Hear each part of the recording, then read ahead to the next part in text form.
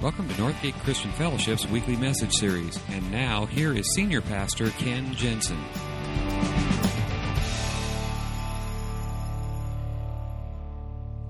I have heard some rather disturbing, staggering statistics recently.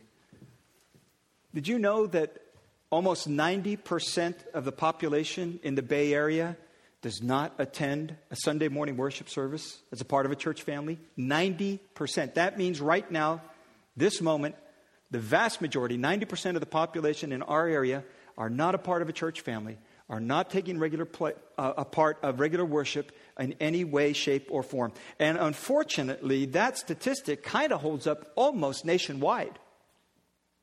Almost nationwide. In fact, even in the Bible Belt, which think, well, everybody goes to church in the Bible Belt. Even in the Bible Belt, even in the Deep South, only 45% of the population attend church worship regularly. Less than half. Even more so, in recent surveys, 7 out of 10 respondents in America believe that the church is irrelevant. 7 in 10. Barna Research just recently completed research, actually, and published a book.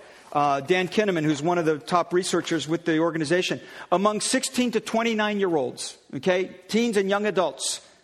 Among 16 to 29-year-olds, only 16% of those who classify themselves as non-Christian, okay, 16% of those who are outside the church, only 16% have even a favorable impression of the church. In fact, out of the top 12 perceptions that non-church people, non-Christians have about the church, of the top 12, 9 of them are negative. And out of those 9, among the top of those is the church is too judgmental, the church is hypocritical, and the church is too involved in politics. My question to you this morning is, whose fault is that? Whose fault is that?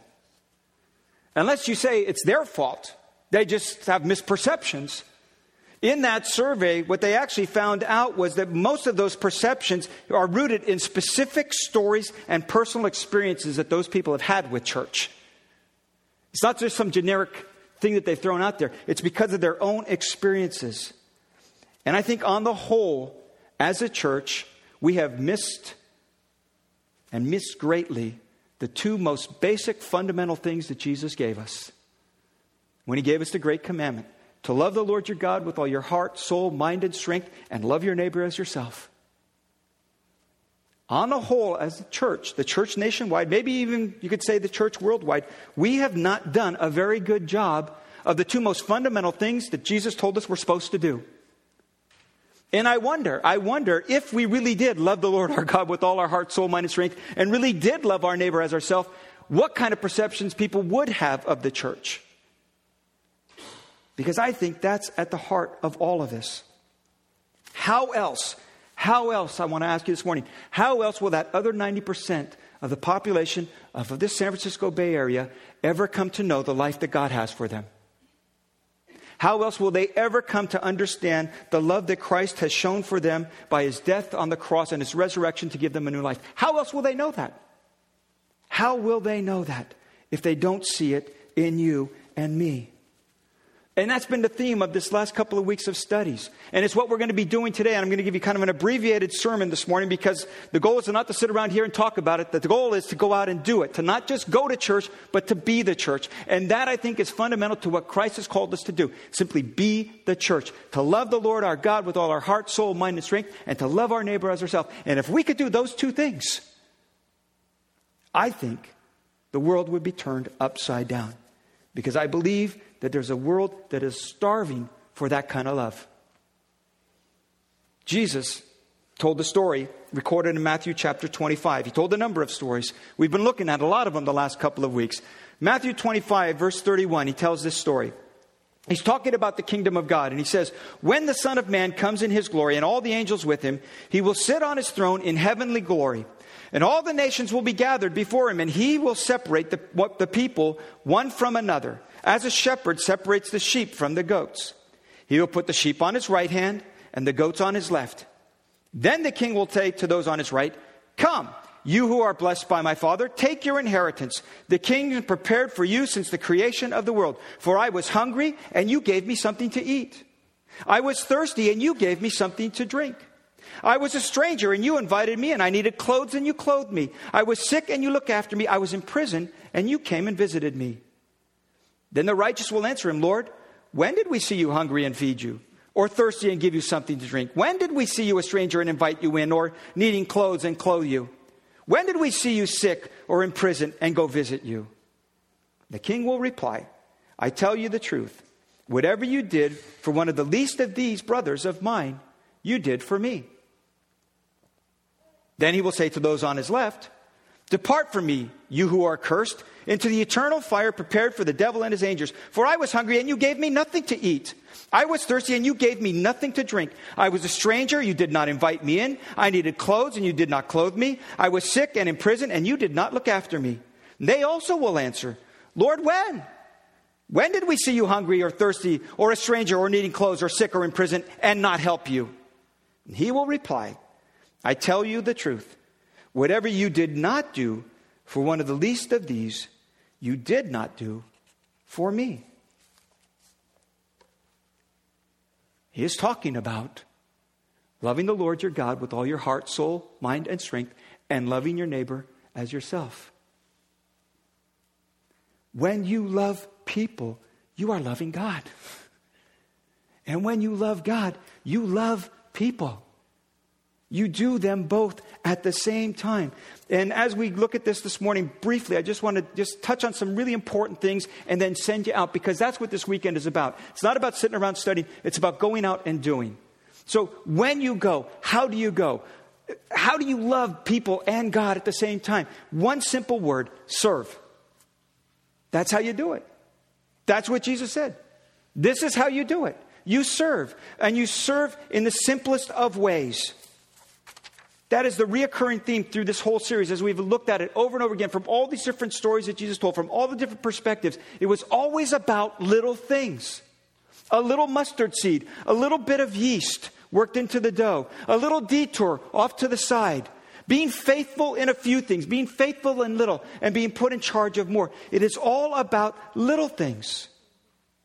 Jesus said, I was hungry and you gave me something to eat. I was thirsty and you gave me something to drink. I was a stranger and you invited me in. I needed clothes and you clothed me. I was sick and you looked after me. I was in prison and you came to visit me. These are things anyone can do. Anybody can do this stuff. It requires very, very little expertise. You don't have to be an eloquent speaker. You don't have to be a convincing debater. You don't have to have a degree in theology. You don't have to have an MDiv or a THD. You don't need to know all the Hebrew and Greek words for love and what all their meanings are and how they're all expressed. You don't need to know anything of that. All you need to do is love. Serve. Because quite frankly, we live in a world and in a culture where words mean nothing. Words are suspect at this point. There is so much hype. There is so much spin. There are so many ways that words are parsed and swayed and spun and out. Words mean nothing. Action is what matters. And love is an action. It is the action of serving. And that is simply meeting the need that presents itself before you today. It's that simple. Serving is simply meeting the need that shows up on your doorstep this morning. A meal, a drink, a visit, opening up your home, hospitality. Jesus said, anyone who welcomes a little child like this in my name welcomes me. Matthew 10:42, if anyone gives even a cup of cold water to one of these little ones, because he's my disciple, I tell you the truth, he will certainly not lose his reward. It is little things, the simplest of ways. It is simply using what you have to help someone who does not have. And that is serving. We have a lot of different projects that are going on this weekend.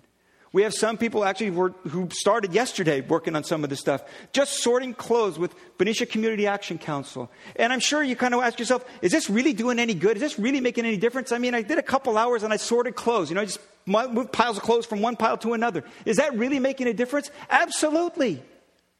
Absolutely.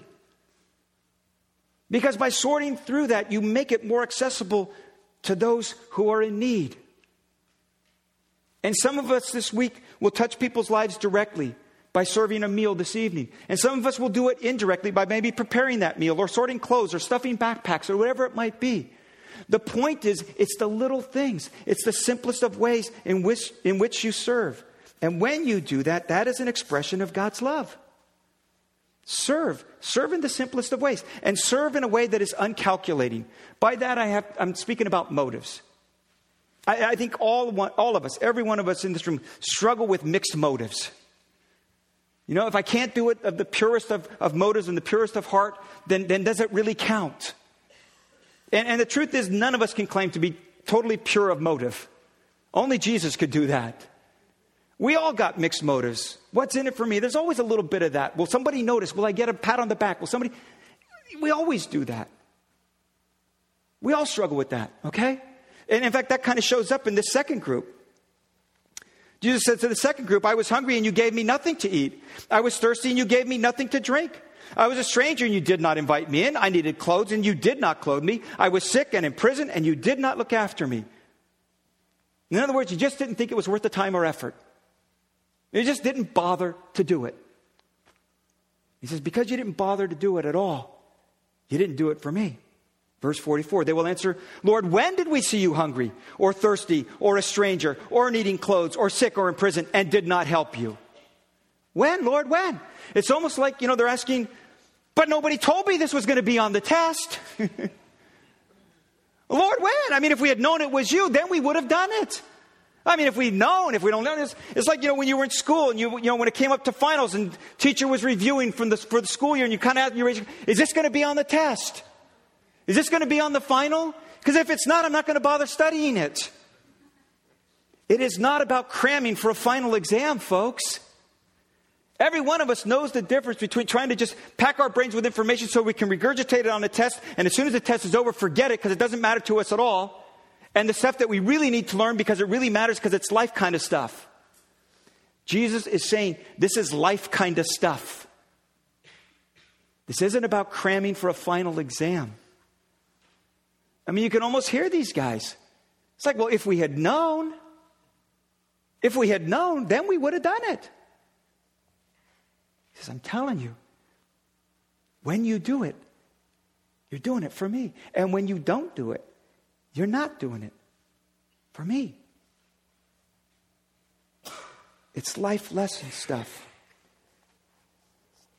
We've all got those mixed motives and kind of calculating, what's in it for me kind of a thing. And I'm saying to you this morning, be aware of that, but don't let that stop you. Don't let that stop you. Because if you wait until all of your motives are right and pure, you will never do it. You just simply won't. You'll never act. This week, Jennifer has been working with Vallejo School District, Benicia and Vallejo School District, but one of the contacts over Vallejo School District to put together these backpacks for students who can't afford them or don't have them. And it's just a backpack filled with school supplies so they can go to class and participate. And so trying to find out what needs to go in the pack and all this stuff. And okay, so we're going to get the backpacks and we're going to fill them up. We'll bring them over to you. And he says, well, when do you want to set up the presentation ceremony? I said, well, we're not planning on a presentation ceremony. You're not? No. We're not doing this for the reward. We're not doing this for the show.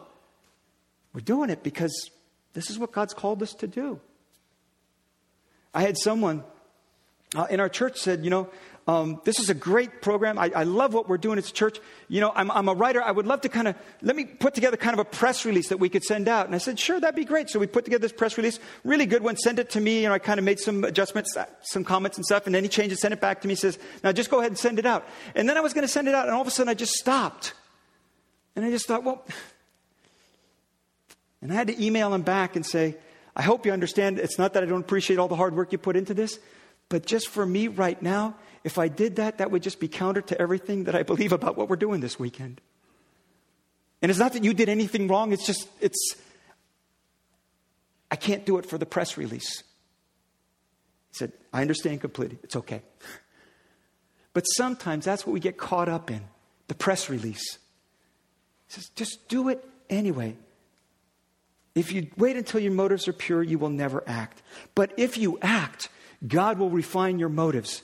1 John 4:10, no one has ever seen God, but if we love one another, God lives in us, and his love is made complete in us. Just act in love and let God complete it. That's what he's saying. If we will do this, God will take care of the perfecting of it. See, the thing that I have discovered is God doesn't just use his people to complete projects. God also uses projects to complete his people. That's how God works, his economy. He doesn't waste a thing. And when you step out and you do it without calculation, without press release, without any other purpose except to do what God has called us to do, you grow, you change, your life is transformed. Serve in a way that's uncalculated, and serve as if you were serving Jesus himself, because that's what he says. Learn to see Jesus in everyone around you. Now that might be a little tough to wrap your brain around. Because you look at some of these people and say, well, they don't look like Jesus at all. Jesus has his act together, you know? How can I see Jesus in this person? But look at what he says. I tell you the truth, whatever you've done to one of the least of these brothers of mine, you did it for me. Not it's just like you did it for me. He says, you did it for me. And whatever you did not do for one of the least of these, you did not do for me. Would we treat people differently? Would we act? Would we serve people differently if we saw that we were serving Jesus? I think so. I think so. I love what John Ortberg said. Every human being you see is a cleverly disguised receptacle of eternity. And that is true. That is true. It is true of everyone you encounter in your life. God has placed you where he has placed you. And he has placed the people around you where he has placed them. And it is all for his kingdom's sake. He has put you there on that job, in that neighborhood, at that school, doing those leisure activities with that group of people. He put you there for a purpose. And he put them there for you to serve and to minister to. Because when you start treating people and start seeing people like Jesus, people begin to see Jesus in you. That's how it works. This last week I went over to Cornerstone Equestrian Center because one of the projects we're doing is building a new platform, a new stage, so the handicapped kids can get on the horses because they can't, put their foot in a stirrup and pull themselves up. And so they needed a new mounting platform. And so I went there to kind of take measurements because we were going to figure out, how much material we needed and all of that. And I was talking to one of the directors there. And what's really been cool is that since the ministry fair like 3 weeks ago, people have signed up to help on a regular basis, to lead the horses around in the parade ring with the kids on it, to help kids, just get on it. And the director was saying to me, she said, I am so impressed with your church. I said, well, that's always good to hear. She said, the people that have come from your church here are quality people. They haven't come with agendas. They haven't come to tell me how to do things. They've just come and they've said, whatever you need me to do, I'll do. And they've been doing it faithfully for 3 weeks now. I said, you know what? I said, we're just kind of learning how to stop talking about stuff and doing it. And she said, well, you know what? I would go to a church like that. I think if we see people as Jesus and see our service as serving him, people will begin to see Jesus a little bit clearer in our lives. And that's what it's about. You play a unique role in what God's doing in this world. You really do. And it's about bringing his kingdom to come here. A little bit of his kingdom here on earth. So that the kingdom of this world would become the kingdom of our Lord. That's what this is all about. And we do it not just by talking about it, but by doing it, by serving. Colossians 3:23. Whatever you do, work at it with all your heart, as working for the Lord, not for men. It is the Lord Christ you are serving. Ultimately, it is him that you are serving. And Jesus said to his disciples, as the Father has sent me, I am now sending you. Would you bow your heads with me?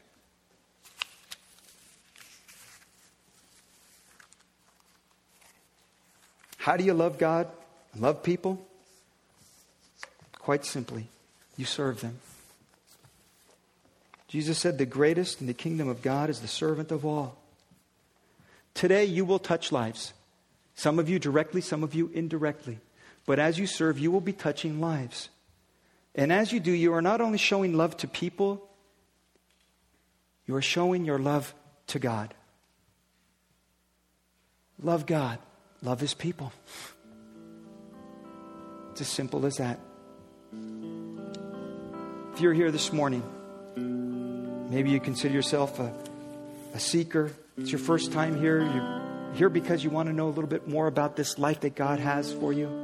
I want to be really, really clear. We don't do this because we are earning points with God. We don't do this because we're trying to get our place into heaven by doing a lot of good stuff. That is not why we do it. Christ has already done for us what we couldn't do. He has already paid a price for us. He has already loved us in a way that no one has ever loved you before. And what we do in response to that is to turn around and love others. And if you're here this morning, if you've never taken part in that life and you don't understand that, but you're saying to yourself, that's the kind of life I want to get in on. That's the kind of love I want to experience. You can do that this morning in a very simple prayer, acknowledging your need. Lord, I've been pretty much living for myself. It hasn't gotten me very far. I've made mistakes. I continue to make mistakes. I've done things I'm not proud of. I need your forgiveness. I need your restoration. I need the life that you have for me. And today, I take a step of faith. Put my life in your hands. Let me experience that life you have for me.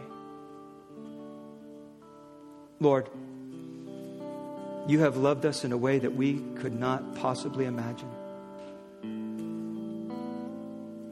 And all you've called us to do is extend that love to those around us. And sometimes we do better at it than others. But our prayer is that you would do that work in our hearts. That opens our eyes to see people like you do. And to love them as if we were loving you. And to serve them as if we were serving you. And to learn what it really means to love you with all of our heart, with all of our soul, with all of our mind, and all of our strength. And to love our neighbors as ourselves. For that we ask for your transforming work in our lives. And your power in enabling to live it out. For it's in Jesus' name we pray. Amen.